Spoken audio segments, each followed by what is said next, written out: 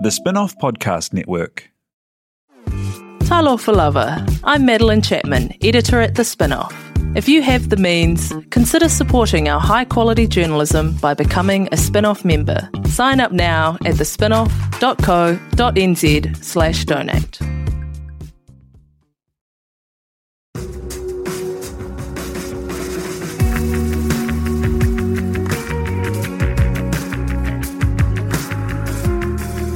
You're listening to Business is Boring, a podcast that reckons it's anything but. Business is Boring is brought to you by SparkLab, offering inspiration and practical advice to help businesses find their edge. To hear more about SparkLab, including details about the latest events, workshops, and business tools, visit sparklab.co.nz. And now, here's your host, Simon Pound.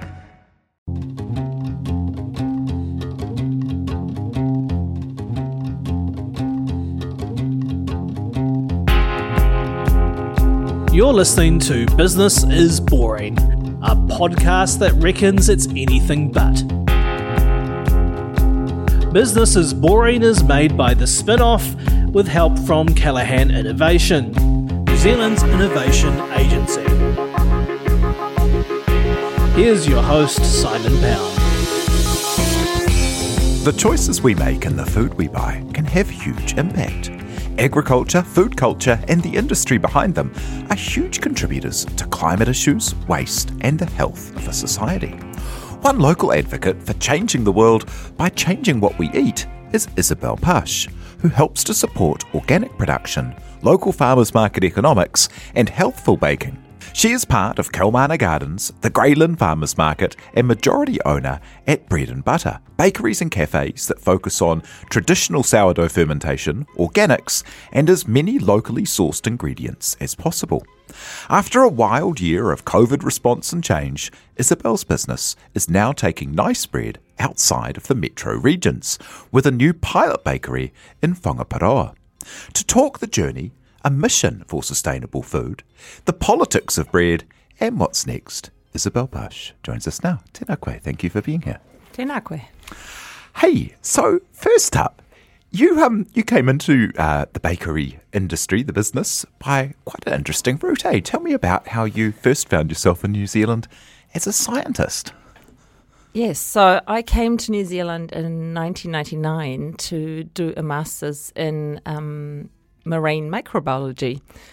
I had started my undergrad in Germany studying biology, and then in my master's I wanted to study marine biology. I first I did start my master's at the University of Hamburg, but people had told me, don't go to Hamburg University. It's not great for science. I didn't listen because I like the city. So I went there and started and realized it's not great for science.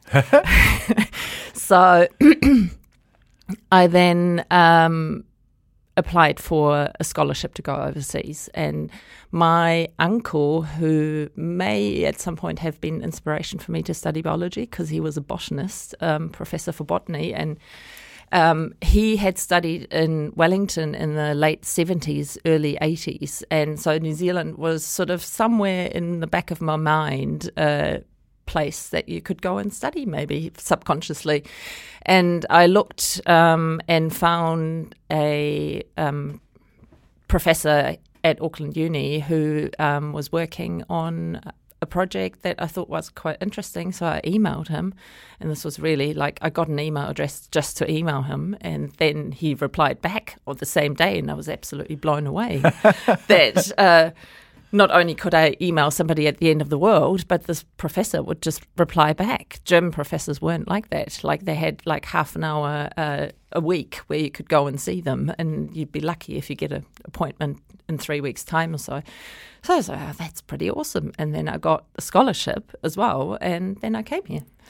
That's so cool. What kind of place in your mind and imagination did New Zealand have? As we've been lucky enough to know a number of German au pairs, and they have said that they thought of New Zealand as being this wonderful, exotic, about as far away as they could imagine kind of place. And it's so funny to think of New Zealand as being thought of as exotic by anyone. No, well, I didn't know that much because there wasn't that much internet there, and so I thought of it as a green place with lots of sheep, and I thought maybe I'd better go and buy some cool clothes before I go to New Zealand because they're probably just all walking around in knitted jumpers and I was so positively surprised when I got here. It was amazing. I absolutely fell in love with it straight away. Like, my supervisor was great. I had a great lab buddy. They picked me up like in the first week and they're like, we're going out fishing. We're going to Great Barrier Island on a boat, and there were dolphins jumping around. And I was like, this is fantastic. I'm staying. And the fashion was great too. So it's like, no need to go back. Yeah. And then you after... Well, you did go back, hey, though? Yes, I did. So I did finish my master's here, but I fell in love with a particular Kiwi, and that particular Kiwi hadn't done his OE yet. So he was dead bent on, no, I'm going to Europe. You can come with me, or I'm staying. Or you can stay, but then, our relationship is over. So I went with him, and we went together to Berlin and lived in Berlin for nearly 10 years. Cool. And then what brought you back to New Zealand? We lived in Berlin, and I continued with a PhD initially, but then halfway through my PhD, I had an epiphany and decided I didn't want to be a scientist. It was too specific. Like, working as a scientist, you work on very specific problems, and I wanted to do something broader with more impact rather than something very specific. So I broke off my PhD and I started a course in science journalism. And in Berlin, after that, I worked in communication, science communication. I had my own small PR agency together with another woman, and we mainly did conferences and communication for research institutions and pharmaceutical companies and stuff like that. And then my husband and I, we got married, and then we had children, and we thought it would be wonderful for the kids to grow up here. So we decided to come back. To the call of the dolphins. To the call of the dolphins and the wide open spaces and beaches, and instead of inner city Berlin. And for kids, it just seemed the better alternative. And so we decided to come back, and I thought, bugger. But science journalism or science communication in New Zealand. Yeah, we've got a bit niche in Germany already. So yeah, we've got a handful of great science communicators and journalists in New Zealand, haven't we? But there's probably not room for an enormous number. That's exactly what I thought. I was like, if there's 4 or 5 of them, they've probably got it covered. Yeah. And English isn't my first language, so to write in a language that's not your first is difficult, and especially if you're working on something very particular, like, complicated topics and content. And so I thought maybe I'd try something completely different. And the one thing that I had missed in the 2 years that I lived here was bread. Yeah, tell me about that. What was the state of bread for, and what's the difference in the role of bread in German culture and eating compared to in the New Zealand you found, when you arrived? Yeah, I'm not sure why bread has played such a big role in German culture, but you said you've had several German au pairs, so you probably know that the thing they moan about is the state of bread in New Zealand. Yeah, for Germans, it's so important to have good bread. And in Germany, our traditional bread is sourdough, often rye sourdough, or very grainy, dark, heavy. So that's quite different from what you get here, which I call it fluff or white fluff. Yeah. Because you can compress a slice of bread to that. Yeah, you don't find great big holes inside your German sourdough, do you?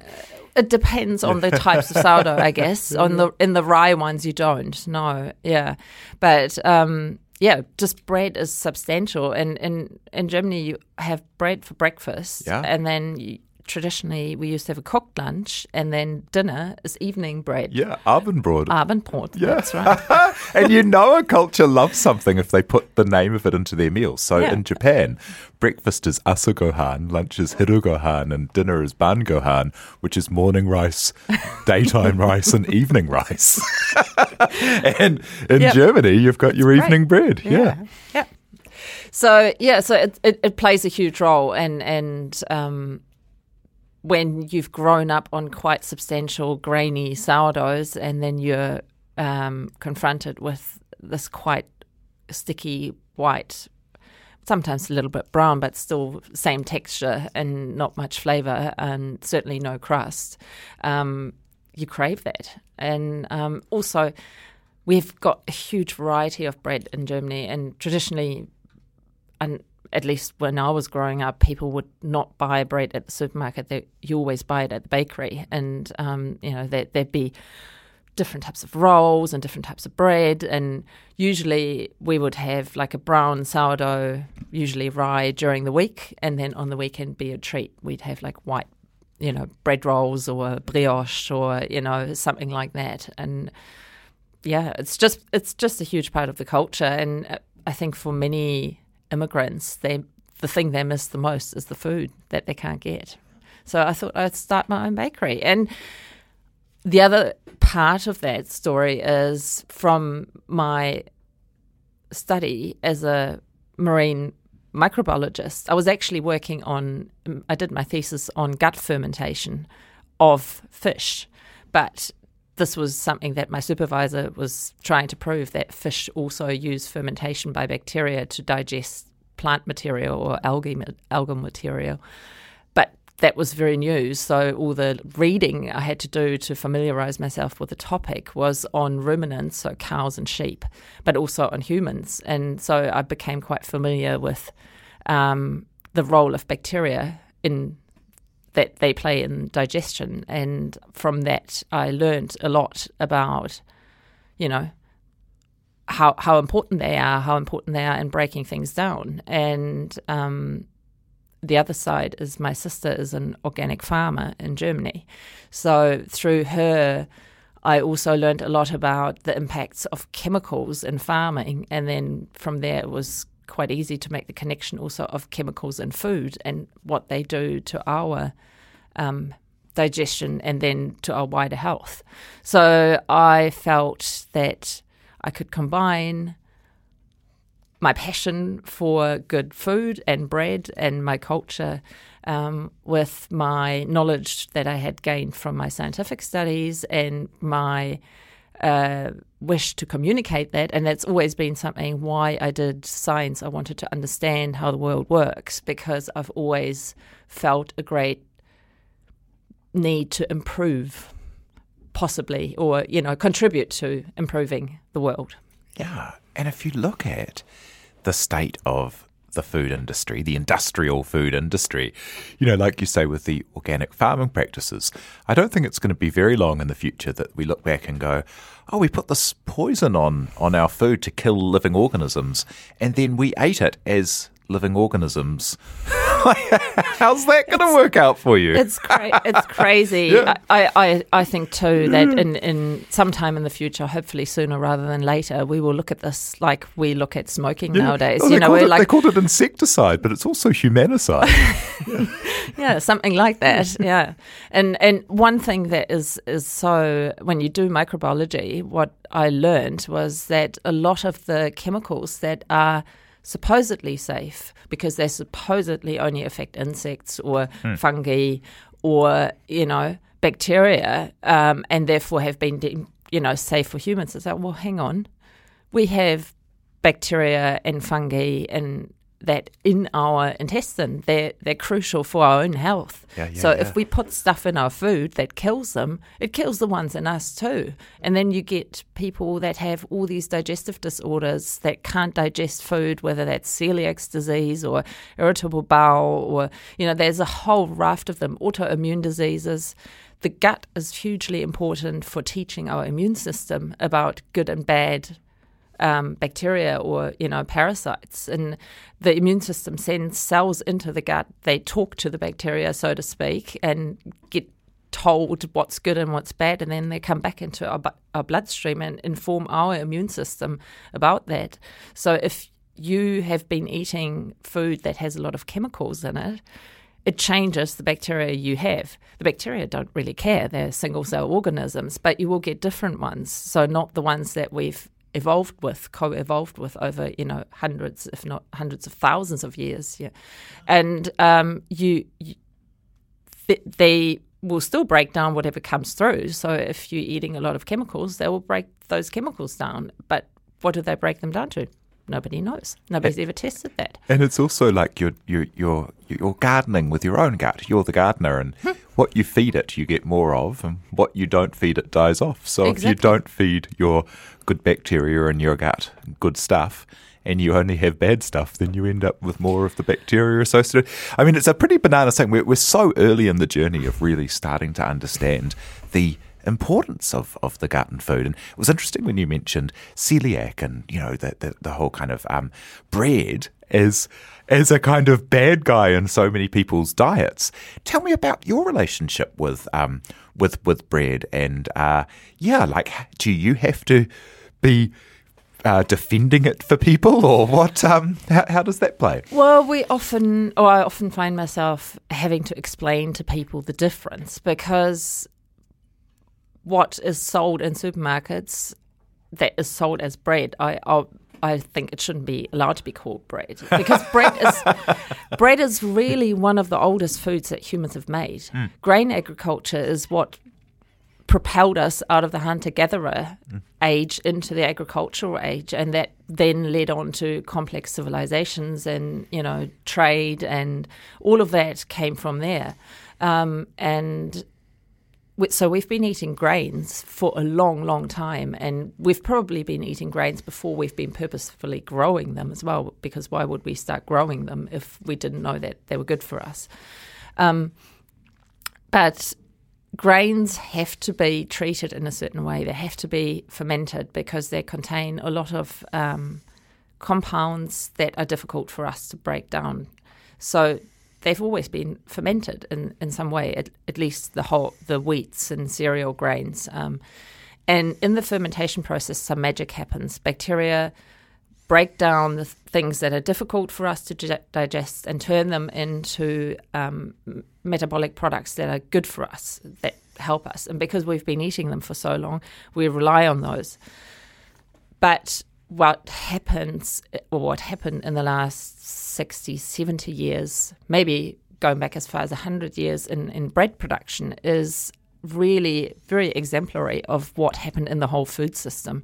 So we've gone from local growing, processing on a small scale, using age-old methods that have over time, even if we didn't know why, we knew they worked, have been turned into food that comes from far away, is mass-produced, is turned into through highly extractive methods and use of chemicals, turned into really cheap food that provides calories but no nutrition. And I think that is sort of very crudely summarizes a large part of our food system. That's how a lot of people get calories, but they don't get nutrition. And that's why we have so many issues with health and obesity and, all these digestive disorders, allergies and all of that. It comes from there. And bread is just a symbolic type of food where it becomes very obvious how it has turned so quickly. And because it's such a simple food as well. Bread is just fermented flour, a little bit of salt and water. That's all bread needs to be. They don't need to be 50 ingredients in a loaf of bread. You can literally make a loaf of bread, if you're counting water as an ingredient, out of 3 ingredients.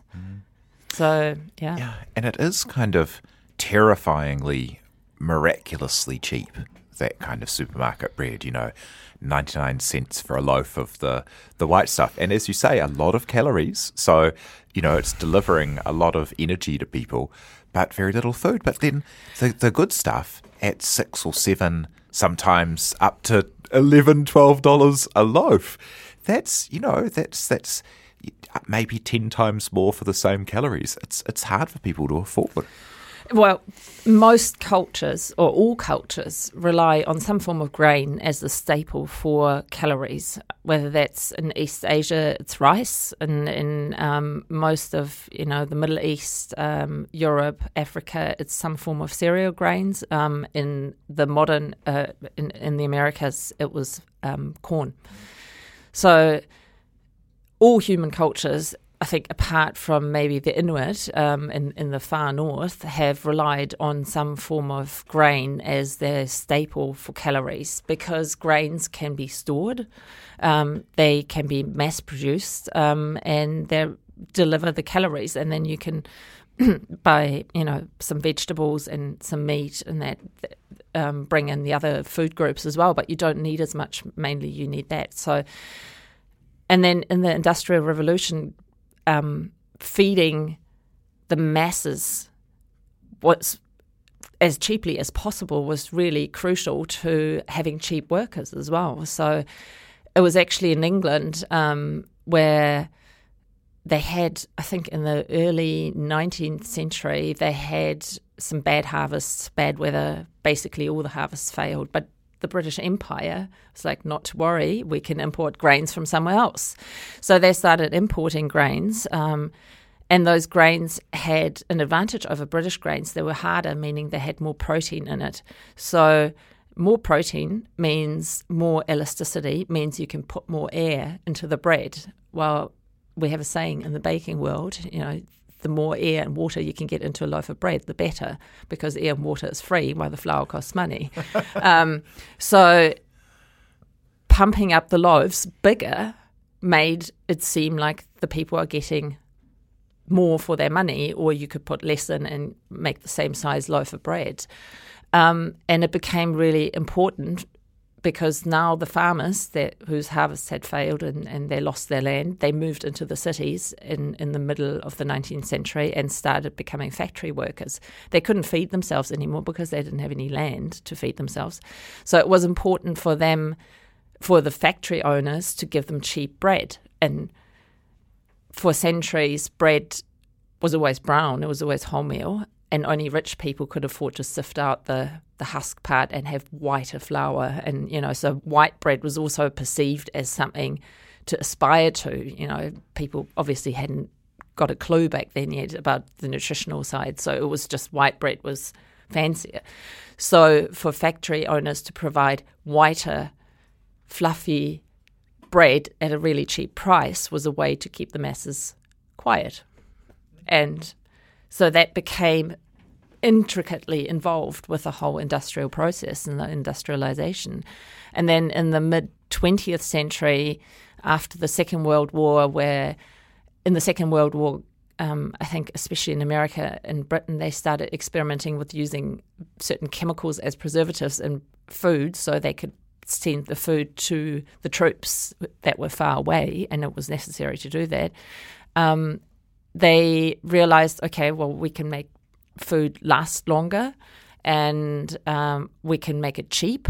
And after the war, everybody was broke, and so the task was to keep food as cheap as possible. And again, in Britain, because the British Empire was falling apart, the pound was plummeting, they couldn't import grains anymore, so they had to go back to using the British grains, which were softer, meaning they can't tolerate so much air. So they tasked a commission called the Chorleywood Commission with the task of finding a recipe how you can make soft, white, big bread with British grains, and chemicals were the latest thing to do that. So they developed a method that does that very well on mass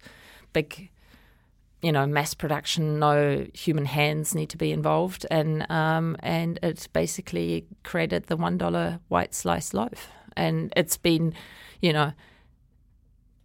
supermarkets or the food industry has worked really hard to keep it at that price, and it's not really, nobody's making any money of that. For supermarkets, that's a loss leader, because that's what people come in for all the time, so they accept that they're not making any money on that. But it sets an expectation in the general population, and it makes it very difficult for people that make bread like we do to compete with that, and because people have that expectation that bread should be a staple, should be cheap, because it's culturally been sort of promulgated like that for so long. Kia ora, my name's Duncan Grieve and I'm Managing Editor at The Spinoff. This podcast, like so much of the work we do at The Spinoff, is made possible by the support of our members. To find out more about The Spinoff members and how you can help us keep producing quality, independent journalism, visit members.thespinoff.co.nz today. And that white bread, the really kind of, the really white breads, the carbohydrates, they're basically the same as sugars. They're just too big to be tasted as sweet. That's what I say. They have the same nutritional value as fizzy drinks. Yeah. And your body you shouldn't be having it for breakfast, certainly. Yeah, your body knows that, and sometimes, and the waste is the other side of the equation, in that people who have ever worked inside the supermarket industry or the baking industry in any way know how much of the bread that sits on those shelves ends up being, at best, turned into pig food or breadcrumbs, but at worst, chucked into landfill. That's right. Yep, bread's the most wasted food item in the Western world. Yep. It's absolutely bananas. Like the volumes, somewhere between 30 and 40% of all bread produced ends up being sent to waste. And so that dollar loaf is not actually that cheap. No. I mean, it's remarkable how the industry works. Absolutely mind-blowing. And then so tell me about kind of your journey into the business side of it, into the organic bakery first, and then into setting up yourself. Yeah, so my goal was to have good bread first and foremost, and I knew I couldn't do my job here in New Zealand, and I didn't want to eat the bread that was available, so I thought I'd just do my own bakery. And I started that in 2010, very small. I did all the pastry baking because I've actually loved baking cakes and biscuits and all that since I was a little girl. And but I never did the bread baking. I have a friend in Berlin who owns a relatively large, by New Zealand standards, organic bakery. And before we came to New Zealand, I worked for him for about 9 months.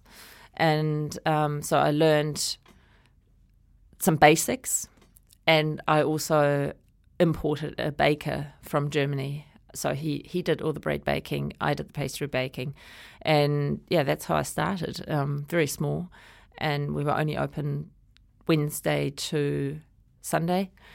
And over the course of 2 years, I sort of got, I guess, a little bit of a reputation for making good organic sourdough breads. And then I met a couple of guys who were to become my business partners, and we started Bread and Butter in 2013, early 2013 we opened.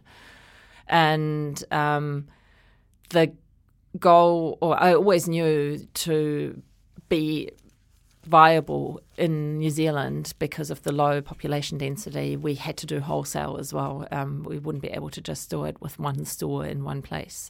So we set up a bakery in Grey Lynn next to Faro, and it has a large bakery kitchen, and we always supplied wholesale out of there. So we supply the hospitality industry, restaurants, hotels, caterers, and organic stores, and yeah. And how's it been growing the business as you've went down having a cafe kind of side as well, and you've had the wholesale, and you've had the bakery, and how's it been building out those kind of 3 strands to a business with differing staff needs and supplier needs and logistics. It sounds because it's they're beautiful, spaces to be in, and it must be an enormous kind of amount of work to go into it. It is. It is. It's very rewarding at times, and at times it's just feels like it's killing you. Hospitality is a very small margin industry, so it's always a lot of work. It's very reliant on people, and it's very difficult in New Zealand to find skilled, especially bakers. Bread bakers are virtually non-existent. There's very few New Zealand bread bakers. Pastry chefs as well, chefs, which we need for the cafes. So staff is probably, but in any industry, probably any business person would say the hardest bit is staff. But it's also been very rewarding because I've been able to meet so many interesting people, and there's so many passionate people in the industry. And I think that New Zealand has a particular role to play in the food industry. New Zealand is always perceived in the world as, niche, but it's also a bit of a outside leader, and everybody looks at New Zealand as this beautiful gem at the bottom of the Pacific, and everybody has a positive image about New Zealand. So and New Zealand has always been kind of a food producing country, first for the British Empire, but we still produce a lot of food. It's a huge part of our economy. And New Zealand is also, I've always found it to be very nimble and open to change and open to other ideas. And, when you come from Europe, everybody's very stuck in their ways, and, everything has hundreds of years of history. So to change anything, you always meet a lot of resistance. And yes, there's always going to be resistance to change in New Zealand as well, but generally people are a lot more open. They're more, okay, let's give this a go. If it works, it works. And if it doesn't, we'll try something else. So I think New Zealand has a huge opportunity to show to the world how we can grow food differently, how we can grow food that actually nourishes people. And we should start with our own people. We have a huge challenge here with obesity and other lifestyle-related, food-related diseases. And I think if we could turn this around and grow food for our own people as a huge focus, and not just grow exportable commodity foods, but actually grow healthy foods and show this on a small scale, I think exporting that knowledge of how to do that would be a lot more beneficial than exporting a commodity milk powder. and there's something that I find fascinating about so much of this. So your work with the bakery, with slow fermentation and organic ingredients, and your work with Kalmana Gardens, if people aren't familiar with that, the beautiful organic gardens in kind of Herne Bay at West Mary there, and then in Herne Bay there, and then also the work with the Greylin Farmers Market. These innovations are the oldest, most traditional ways of making and selling and having a connection to how food was grown and made and produced and the like. Tell me about that kind of like how the innovation is actually just in so many of these ways are going back to tried and true methods. Yes, I think, going forward, we really need to find a way that combines old knowledge with new knowledge. I don't believe that, we should live in some kind of mid-20th century utopia, just without all the technology. I don't think that's the future. I think we need to understand nature better, and we need to find out what our ancestors knew about agriculture, about living within nature and with nature in harmony. Not that they always did that. I'm fully aware that they didn't. But I think long term, as humans, we're part of life. We stem from the same roots, we're not something separate. So we need to live within that. We need to find out how to do that, not by exploiting, but by working in that natural system, which is always recycling resources, you can't. Yes, you can grow and use up more resources, but on a finite planet, eventually, and we're pretty much reaching the limits of the resource exploitation of this planet. So I think learning from those old things like traditional agriculture, which is what Kaumana tries to do, they try to use traditional organic principles, but then they also combine them with modern science, testing the soil, understanding biodiversity in the soil and which role that plays, and trying to find new ways of recycling waste. So at Kaumana we have a composting hub where local businesses and families can bring their compost and it gets turned back into soil that then gets used to grow more food. So trying to understand these cycles and bringing these things together and then growing food as locally as possible. Food is often contains a lot of water, so it's heavy. So we should try and grow as much of this as possible where we can. And I think Auckland is... it's fantastic. I mean, it's a very spread out city, and that has huge disadvantages, as everybody knows.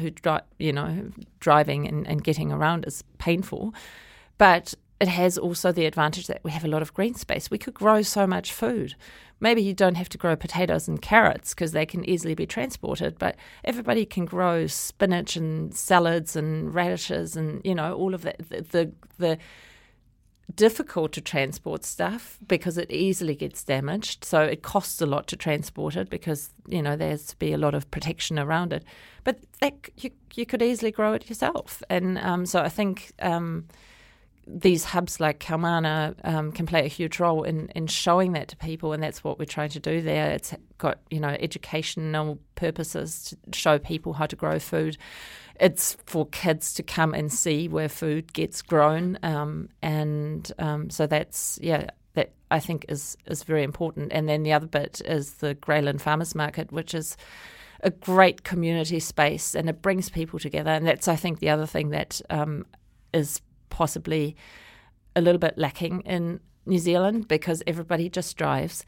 Everybody lives in their own section without direct connection to their neighbours. You get into your car in your driveway and you drive somewhere, so you don't know your neighbours. And I think for people can struggle with that. And traditionally, when you've lived in a small village, that's okay because you get to know everybody anyway. But people are quite mobile. They change where they live. And I think it makes people feel disconnected, and having no human connections is one of the big problems we have today. So I think, again, food and food communities play a huge role, and that's what we're trying to do at the Greyland Farmers Market. And again, by keeping food local and using locally grown foods, locally produced foods, you're also keeping the money circulating in the local economy rather than taking it to a supermarket which main owner is situated overseas and the money flows out of New Zealand. So yeah, and it was so cool to see during COVID how you brought together so many of the elements of the Greyland Farmers Market and organic produce and the baking to be able to do kits to people's homes, that were not the big corporate supermarket or food industry size response. Just as kind of like a final thought, something we always, love to ask people, what will success be for you personally? You've built these beautiful businesses. You've got the new bakery, the smaller pilot version starting in Whangaporoa. What will success be for you personally with your mission around food and sustainability? And what will success be for Bread and Butter? I guess for me personally, I would just love to see people eating better bread as just upping the standard of bread throughout the country. And that's what we're trying to do with the new small retail side of Bread and Butter. We're trying to get out into middle New Zealand, outside of the Greyland, Ponsonby areas where there's actually quite a lot of good bread available now from different producers. So trying to get to places where it may not be possible for people to get anything apart from the supermarket bread.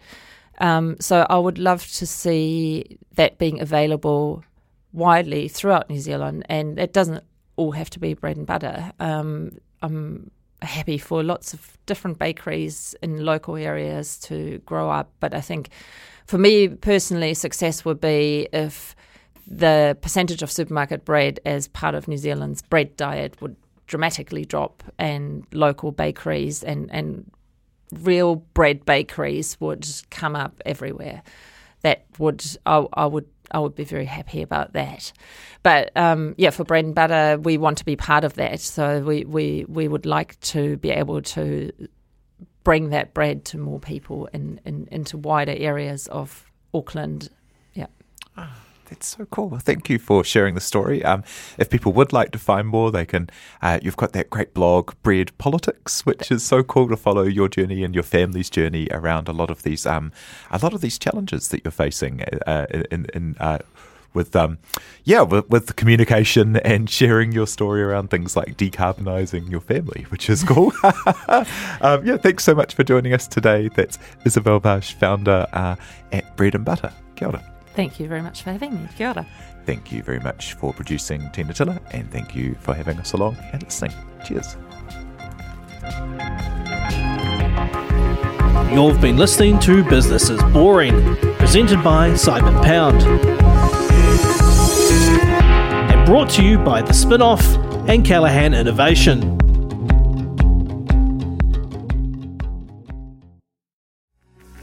From the Spin-Off Podcast Network, that was Business is Boring, brought to you by SparkLab. Make sure you're following Business is Boring wherever you get your podcasts. And for more information on SparkLab, visit sparklab.co.nz.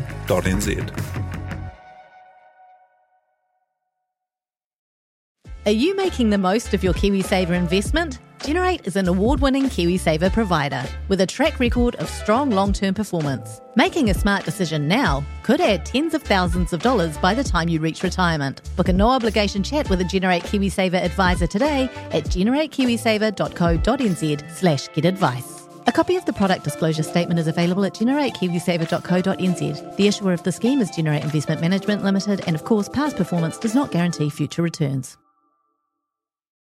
The Spin-Off Podcast Network.